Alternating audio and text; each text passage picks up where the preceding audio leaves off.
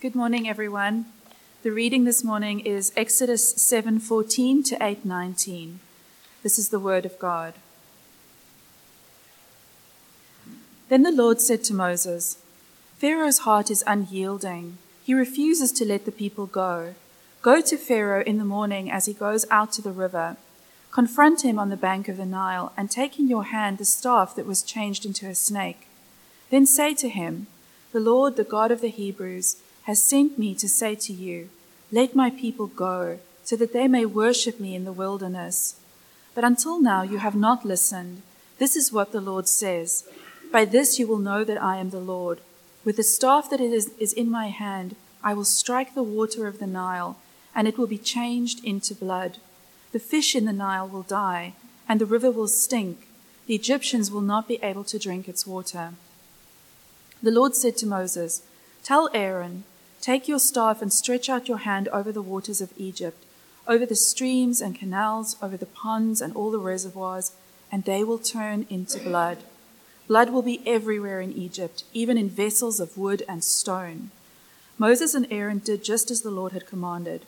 He raised his staff in the presence of Pharaoh and his officials and struck the water of the Nile, and all the water was changed into blood.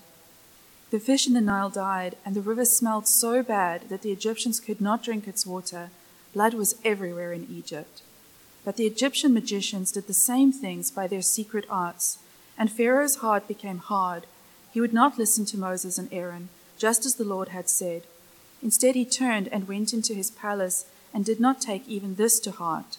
And all the Egyptians dug along the Nile to get drinking water, because they could not drink the water of the river.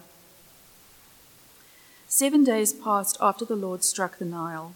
Then the Lord said to Moses, Go to Pharaoh and say to him, This is what the Lord says, Let my people go, so that they may worship me. If you refuse to let them go, I will send a plague of frogs on your whole country. The Nile will teem with frogs. They will come up into your palace and your bedroom and onto your bed, into the houses of your officials and on your people, and into your ovens and kneading troughs. The frogs will come up on you and your people and all of your officials.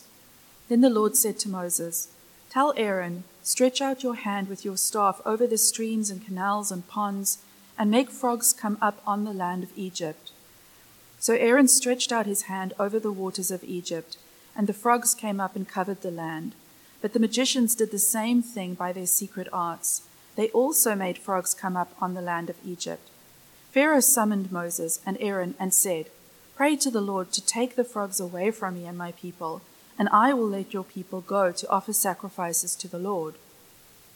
Moses said to Pharaoh, I leave to you the honor of setting the time for me to pray for you and your officials and your people, that you and your houses may be rid of the frogs, except for those that remain in the Nile. Tomorrow, Pharaoh said. Moses replied, It will be as you say, so that you may know there is no one like the Lord our God. The frogs will leave you and your houses, your officials and your people. They will remain only in the Nile. After Moses and Aaron left Pharaoh, Moses cried out to the Lord about the frogs he had brought on Pharaoh, and the Lord did what Moses asked. The frogs died in the houses, in the courtyards, and in the fields. They were piled into heaps, and land reeked of them. But when Pharaoh saw that there was relief, he hardened his heart and would not listen to Moses and Aaron, just as the Lord had said. Then the Lord said to Moses, Tell Aaron, stretch out your staff and strike the dust of the ground, and throughout the land of Egypt the dust will become gnats. They did this, and when Aaron stretched out his hand with the staff and struck the dust of the ground, gnats came on the people and animals. All the dust throughout the land of Egypt became gnats. But when the magicians tried to produce gnats by their secret arts, they could not. Since the gnats were on people and animals everywhere, the magicians said to Pharaoh, This is the finger of God. But Pharaoh's heart was hard, and he would not listen, just as the Lord had said. Here we come to the plagues, the great plagues that are still remembered around the world today, 3,500 years after they took place. I don't know if you know this, but the word for plague is actually the word for punch. as in not punch that you drink, but punch that you deliver. Body blow. That's what the word plague actually means in the Hebrew. And I guess one of the questions that you want to ask when you come to the plagues, which are chapter 7 to chapter 10, we're going to look at the first 9 plagues. They come in chapter 7 to 10, is why does it take so many plagues rather than one before God is obeyed and God's people are freed? Some people have answered that question by saying, well, God is building up to something. God turns the Nile into blood, but it doesn't work, so plan B. God sends frogs, plan B fails, so God institutes plan C, gnats. And so on it goes. Plan D, I'll try flies. This view says that one plague by itself isn't enough to persuade Pharaoh, and so God has to wear him down. And finally, the 10th plague works because of the cumulative effect of all of the other plagues. And at first glance, that theory does seem to have some plausibility. For example, in chapter 5 and verse 2, when Moses goes to Pharaoh for the first time, he says an outright no. And then in chapter 8 and verse 28, he says, okay, you can go for the weekend. And then in chapter 10 and verse 8, he says, look, the men can go, but leave the women and the children behind kind of as a deposit. And then in chapter 10 and verse 24, he says, okay, you can go, but leave your cattle behind. So there is this progress, this progression in Pharaoh's response. And then eventually, the final response, which will be on the screen, is Exodus 12 and verse 31. During the night, Pharaoh summoned Moses and Aaron and said, up, leave my people, you and the Israelites. Go worship the Lord as you have requested. Take your flocks and herds as you have said, and go and also bless me. It's really worth actually you spending a rainy Sunday afternoon reading these chapters for yourself. There's some wonderful moments in it. When Pharaoh says to Moses, for example, you can go but leave your animals behind, Moses says, well, we're not actually sure which of our animals God wants us to sacrifice, so we've got to take them all with us. So there are lovely moments like that in the plagues, which are worth reading for yourself. I wish we had the time to read them all this morning.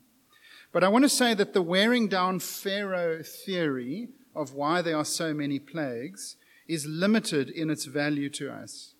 I want you to notice that the plagues are very highly planned. There is high order and structure in the way that it is written. There is nothing random.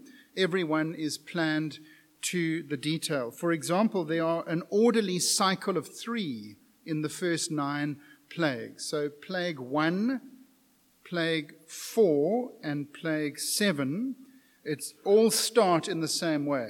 So that's the first of the 3 cycles in each cycle, if you get what I'm saying. Go to Pharaoh in the morning and warn him. Plague 1, plague 4, plague 7. Then plague 2, plague 5, plague 8 also all start in the same way. Go to Pharaoh and warn him, though there's no time of the day given. So that's different. So the first one was go to Pharaoh in the morning and warn him, and then just go to Pharaoh and warn him. And then the third plague of each of the cycles, so plague 3, I'm trying to keep up here, plague 3, 6, and 9, there is no warning. The plague just falls on Israel, on Egypt rather. And so there's high order and structure and cycle to the plagues. They're very, very carefully planned. Not only that, but in plagues 1, 2, and 3, Aaron starts the plague. In plagues 4, 5, and 6, Yahweh starts the plague. And in plagues 7, 8, and 9, Moses starts the plague. It doesn't look like God is trying one thing after another randomly to wear Pharaoh down to get him to change his mind. Rather, it looks like God is in perfect control. No, the story of the plagues is so highly ordered, planned, and structured that it shows that the plagues are pre-planned. God knows the final outcome. He's already planned plague 10, and we know that from all the way back in chapter 4. Look on the screen, and verse 22. Then you shall say to Pharaoh, thus says the Lord, Israel is my firstborn son, and I say to you, let my son go that he may serve me. If you refuse to let him go, behold, I will kill your firstborn son. That's the 10th plague, which we'll look at next week. So I want us to say, well, it's not that plague 1 was plan A and that didn't work, so God had to move to plan B. I want us to understand that actually the plagues come as a package deal, and that God knew the end from the beginning, and that he had pre-planned that there would be 10 plagues. And we've got to ask the question, why? Why do we need 10 plagues? And so I want us to look at 3 themes this morning that are going to help to answer that question, that cut across all of these chapters about the plagues. Theme number 1 is God will win. You know, it's popular among some of the literature that I've been reading to say that each plague corresponds to a different Egyptian god. I don't know if you've heard that before. So again, there's plausibility in this theory. So the Egyptians worshipped the god Hapi, the god of the Nile, and so God leaves the god of the Nile bleeding, so to speak, turns it into blood. They worshipped the god Heket, who was the god of fertility, which is a goddess with a frog's head. The future of the Egyptian people was in her hands, they believed. She's the god of fertility, the giver of life, the giver of babies. And one of her jobs was to control the frog population, hence her frog head that they worshipped. But God overruns Egypt with frogs. It turns out actually that Yahweh is the god of fertility, not Heket. They worship the god Ra, perhaps the most well-known Egyptian god, the god of the sun, and so God punches his lights out in the 9th plague. So there is plausibility to this theory, but there are some difficulties with it. To start with, not all of the plagues correspond neatly to an Egyptian god. For example, the flies. They did have an Egyptian god called Khepri, who had the head not of a fly but of a beetle. So that's not quite a perfect match. Also, they had much more than 10 gods. They had hundreds of gods, in fact. There were 29 major gods, but there were lots of minor gods as well. And so there is some truth in it, but it's not the full reason for it. Look at chapter 12 and verse 12 on the screen, where God actually says, "On the same night I will pass through Egypt and strike down every firstborn of both animals, people and animals, and I will bring judgment on all the gods of Egypt. I am the Lord." So it is true that God is showing his superiority to the gods of Egypt, but it doesn't fit perfectly the 10 plagues. The magicians, by their satanically inspired magician magic, managed to copy 2 of the plagues, water to blood in chapter 7 and verse 22, which we read this morning, and they can also make frogs because there weren't enough. Thanks for that. Chapter 8 and verse 7. But it's very interesting that the magicians can only counterfeit what God has done. They can't initiate it. And they also can't stop it like God can. And so they've got no power to start it up or to end it. And they're shocked, aren't they, in chapter 8 and verse 19 on the screen. The magician said to Pharaoh, this is after they can't produce gnats, the 3rd plague, "This is the finger of God." But Pharaoh's heart was hard and he wouldn't listen, just as the Lord had said. And so God outwits the magicians. They can't keep up with Yahweh. He beats their gods and he beats their magicians. But not only are the magicians outwitted, Satan and evil and the spiritual forces employed by the magicians are also defeated. God limits Satan's power. He can limit and stop that power at any time. That is a very, very important thing for us to take on board this morning. It is mistaken to take the view that God is at war with the Egyptian deities in hand-to-hand combat, and luckily for us, God is stronger than them. There are some Christians who believe this, by the way, not quite like that, maybe in a different way. They fall into the trap of thinking that although there is only one God, there is also Satan, who is kind of an equal opposite of God, and that God and Satan are engaged in some kind of cosmic mortal combat, and hopefully the right side will win. Can I say that has more to do with Star Wars than with the Bible? It's called dualism, and it's not what the Bible teaches at all. There are no gods beside Yahweh. There is no dark side of the force. that needs to be balanced out by the good side of the force. I was at a braai last night with a non-Christian friend, and the whole way through the braai, he kept touching wood.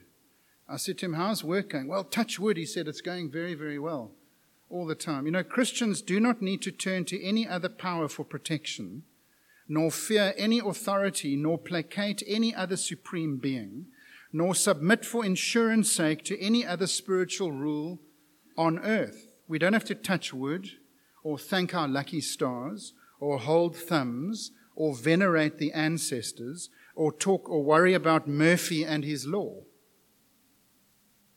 God is the only God in the whole world. He will win, for there is no contest. He is the one and only true and living God, who cannot and will not be opposed, and who effortlessly smashes his enemies and their false gods. He supremely rules over powerful, evil spiritual forces that exist today, including Satan. But they are no match. They don't even come close to God. God is best. God will win. Second theme that the plagues teach us, and that is that God will be known. The author of Exodus has actually told us exactly why there are 10 punches, 10 plagues. It turns out that the reason for the plagues is not only the rescue of Israel. God could have done that quite easily. It's not that long ago in the Bible that he did the flood, which wiped out the whole world in one go. But the plagues serve a much greater purpose than simply the rescue of the nation of Israel. God is making his name known. And so 5 times throughout these chapters, we have the recurring phrase, know that I am, that they may know that I am the Lord. I am Yahweh. 5 times. God actually increases Pharaoh's stubbornness so that the plagues don't work, so that he hardens his heart. Of course, he's got a willing partner because Pharaoh himself hardens his heart as well. God is not working against Pharaoh's will when he hardens Pharaoh's heart. For Pharaoh hardens his own heart himself no fewer than 4 times in the plagues. But God hardens Pharaoh's heart as well because God wants the 10 plagues to play out so that he will be known in all the world and across all of history. Look at chapter 7 and verse 17 on the screen. This is what the Lord says. By this you will know that I am the Lord. With the staff that is in my hand, I will strike the water of the Nile, and it will be changed into blood. Chapter 8 and verse 22, but on that day I will deal differently with the land of Goshen, where my people live. No swarms or flies will be there, so that you will know that I, the Lord, am in this land. Chapter 9 and verse 14, I will send the full force of my plagues against you and against your officials and your people, so that you may know that there is no one like me in all the earth. Chapter 9 and verse 16, maybe the key verse in these chapters. I have raised you up for this very purpose, God says to Pharaoh, that I might show you my power and that my name might be proclaimed in all the earth. And the last one, chapter 10 and verse 1, then the Lord said to Moses, go to Pharaoh, I have hardened his heart and the hearts of his officials, so that I may perform these signs of mine among them, so that I might be known. Why are there 10 plagues? So that you will know the name of the Lord. God will keep his promises to the nation of Israel with terrifying power. At the beginning of the plagues, you might remember chapter 5 and verse 2, Pharaoh says to Moses, who is Yahweh that I should obey him? I don't know who he is. Well, the plagues will decisively answer that question, loudly and clearly. You don't know who I am? Let me show you. And the plagues come. God will be known. In chapter 7 and verse 5, the Egyptians know shall know that I am the Lord. In chapter 8 and verse 19, the magicians say, this is the finger of God. In chapter 10 and verse 1, the Israelites know that I am the Lord. And in chapter 9 and verse 16, we've already looked at it, but it's worth looking at it again. I have raised you up for this very purpose, that I might show you my power. And notice this, that my name might be proclaimed in all the earth. Can you see the concentric circles? Pharaoh will know. The Egyptians will know. The Israelites will know. The magicians will know. The world will know that I am the Lord. At the end, the final plague, which we're looking at next week, Pharaoh, going from chapter 5, verse 2, who is the Lord that I should obey him? I don't know who he is. Chapter 12, verse 32 on the screen, take your flocks and herds as you have said and go and bless me. Broken, trembling, smashed. God will be known. And the plagues reveal who he is. He is the God of the nations. He's not just a territorial, localized God, the God of the Israelites. He is the God of the nations. Do you remember that story even before the plagues begin, when Moses appears before Pharaoh and Aaron takes the staff and throws the staff on the ground and it becomes a snake? The snake was a very important symbol in Egypt. In fact, the Pharaoh had a snake on the front of his crown. You might have seen pictures of that. And so God's snake, Aaron's snake, swallows the magician's snakes. You think you're powerful. You haven't met me yet. And so God is the God of the nations. I am the Lord. I am alone in greatness. Friends, now that you've heard who he is, why don't you take him more seriously? He is the promise-keeping, enemy-smashing God. His name is Yahweh, and he will be taken seriously. He is able with terrifying ease to defeat his enemies and remove any obstacle in his path. Don't even think of refusing him or mocking him or denying him or ignoring him. Realize who you are dealing with. I am the Lord. I will be known. He will not be ignored. And you know, another sub-theme throughout these chapters is that he will be worshipped. 7 times during the plagues, the purpose of the Israelites being freed is given as worship. I'll just show you one example, chapter 7 and verse 16. Then say to him, the Lord, the God of the Hebrews, has sent me to you. Let my people go so that they may worship me in the wilderness. But until now you've not listened. Again, chapter 8, verse 1, 8:20, 9:1, 9:13, 10:3, 10:7. Let them go so that they will worship me. Let them go so that they will serve me. They need to stop serving you. For their great purpose in life is to serve me. And do you know that that is your great purpose too? It is to serve the Lord. And so the plagues are a warning. They are a preview of what God is capable of. For the God who struck the Egyptians is the God who will act swiftly with terrifying power, and he will strike the world again one day in the fullness of time when he sends his Son, the Lord Jesus Christ, back to put all things under him. Then who shall bow? Who shall fall on bended knee? That's a line from the first song we sang this morning. And how will we survive on the day that God strikes the earth finally in a mighty way? How will we survive when our anti-God and corrupt world is struck once and for all? That's a very important question. And it brings me to the third and final theme this morning, and that is that the plagues show us that God makes a distinction. God makes a distinction. In the act of judgment, God is quite capable of saving, for in judgment, God makes a distinction. Israel are God's people.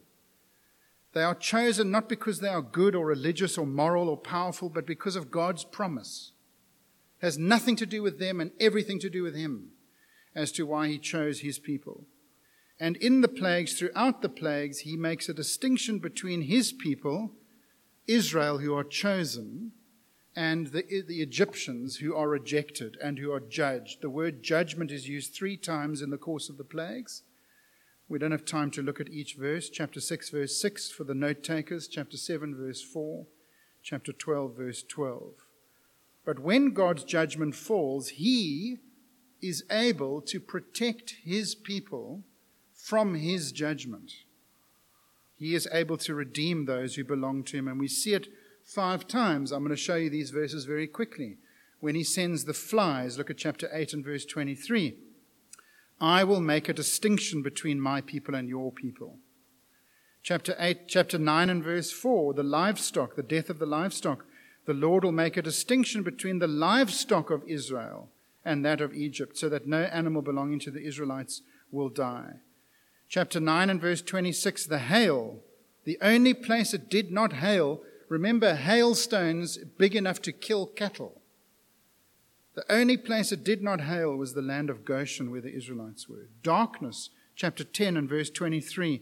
No one could see anyone else or move about for 3 days, yet all the Israelites had light in the places where they lived. Perhaps the plague that we can identify with most in our country at the moment. Chapter 11 and verse 7, the final plague, which we're looking at next week. Among the Israelites, not a dog will bark at any person or animal. Then you will know that the Lord makes a distinction between Egypt and Israel. See, God's judgment is not a blunt instrument. It's a scalpel. It is not indiscriminate or random. And do you know the cross demonstrates supremely for us that in his wrath there is mercy. As he judges his own dear Son in your place and mine, he extends mercy and grace to those that he has chosen. He redeems, he rescues. The plagues are a preview of judgment, but they also are a preview of the cross. For God makes a distinction. He has delivered a people to himself. He sent Jesus to die to redeem us, so that the world will know that he is the Lord in all the earth. He is supreme. He will be known. He will be worshipped. The purpose of your life is to know God and to serve him for the rest of your life in every relationship, every role, every plan, every priority, to centralize him, how you spend your time and your talents and your treasures. Ask him, if you've not done so, to exempt you from his judgment. Oh, you deserve it. So do I. But God is capable of making a distinction in his grace. He loves to be gracious. Ask him to exempt you. Let's pray.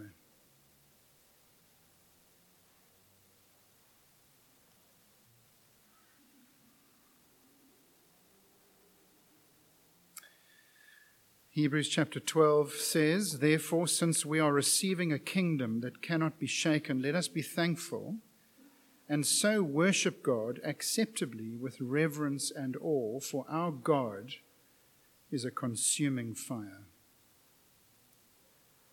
Father, thank you for the record of the plagues which reveal you to us as the promise-keeping, enemy-smashing God who will not be defied or ignored. Thank you that you are a God who is able to make a distinction in your judgment, and that you are a God also of mercy and grace. I pray, Lord, that you would increase our vision of you, our view of you. We domesticate you. Lord, help us not to do that, but to think of you the way you have revealed yourself to us. And I pray for those who might be here this morning who do not yet know you, that they will be warned, that they will be motivated to reach out to you and to ask you to make a distinction with them as well. How grateful we are to you for Jesus and his death, and that can be appropriated to us so that we can be friends with you and never have to fear judgment. And we pray these things for Christ our Saviour's sake. Amen.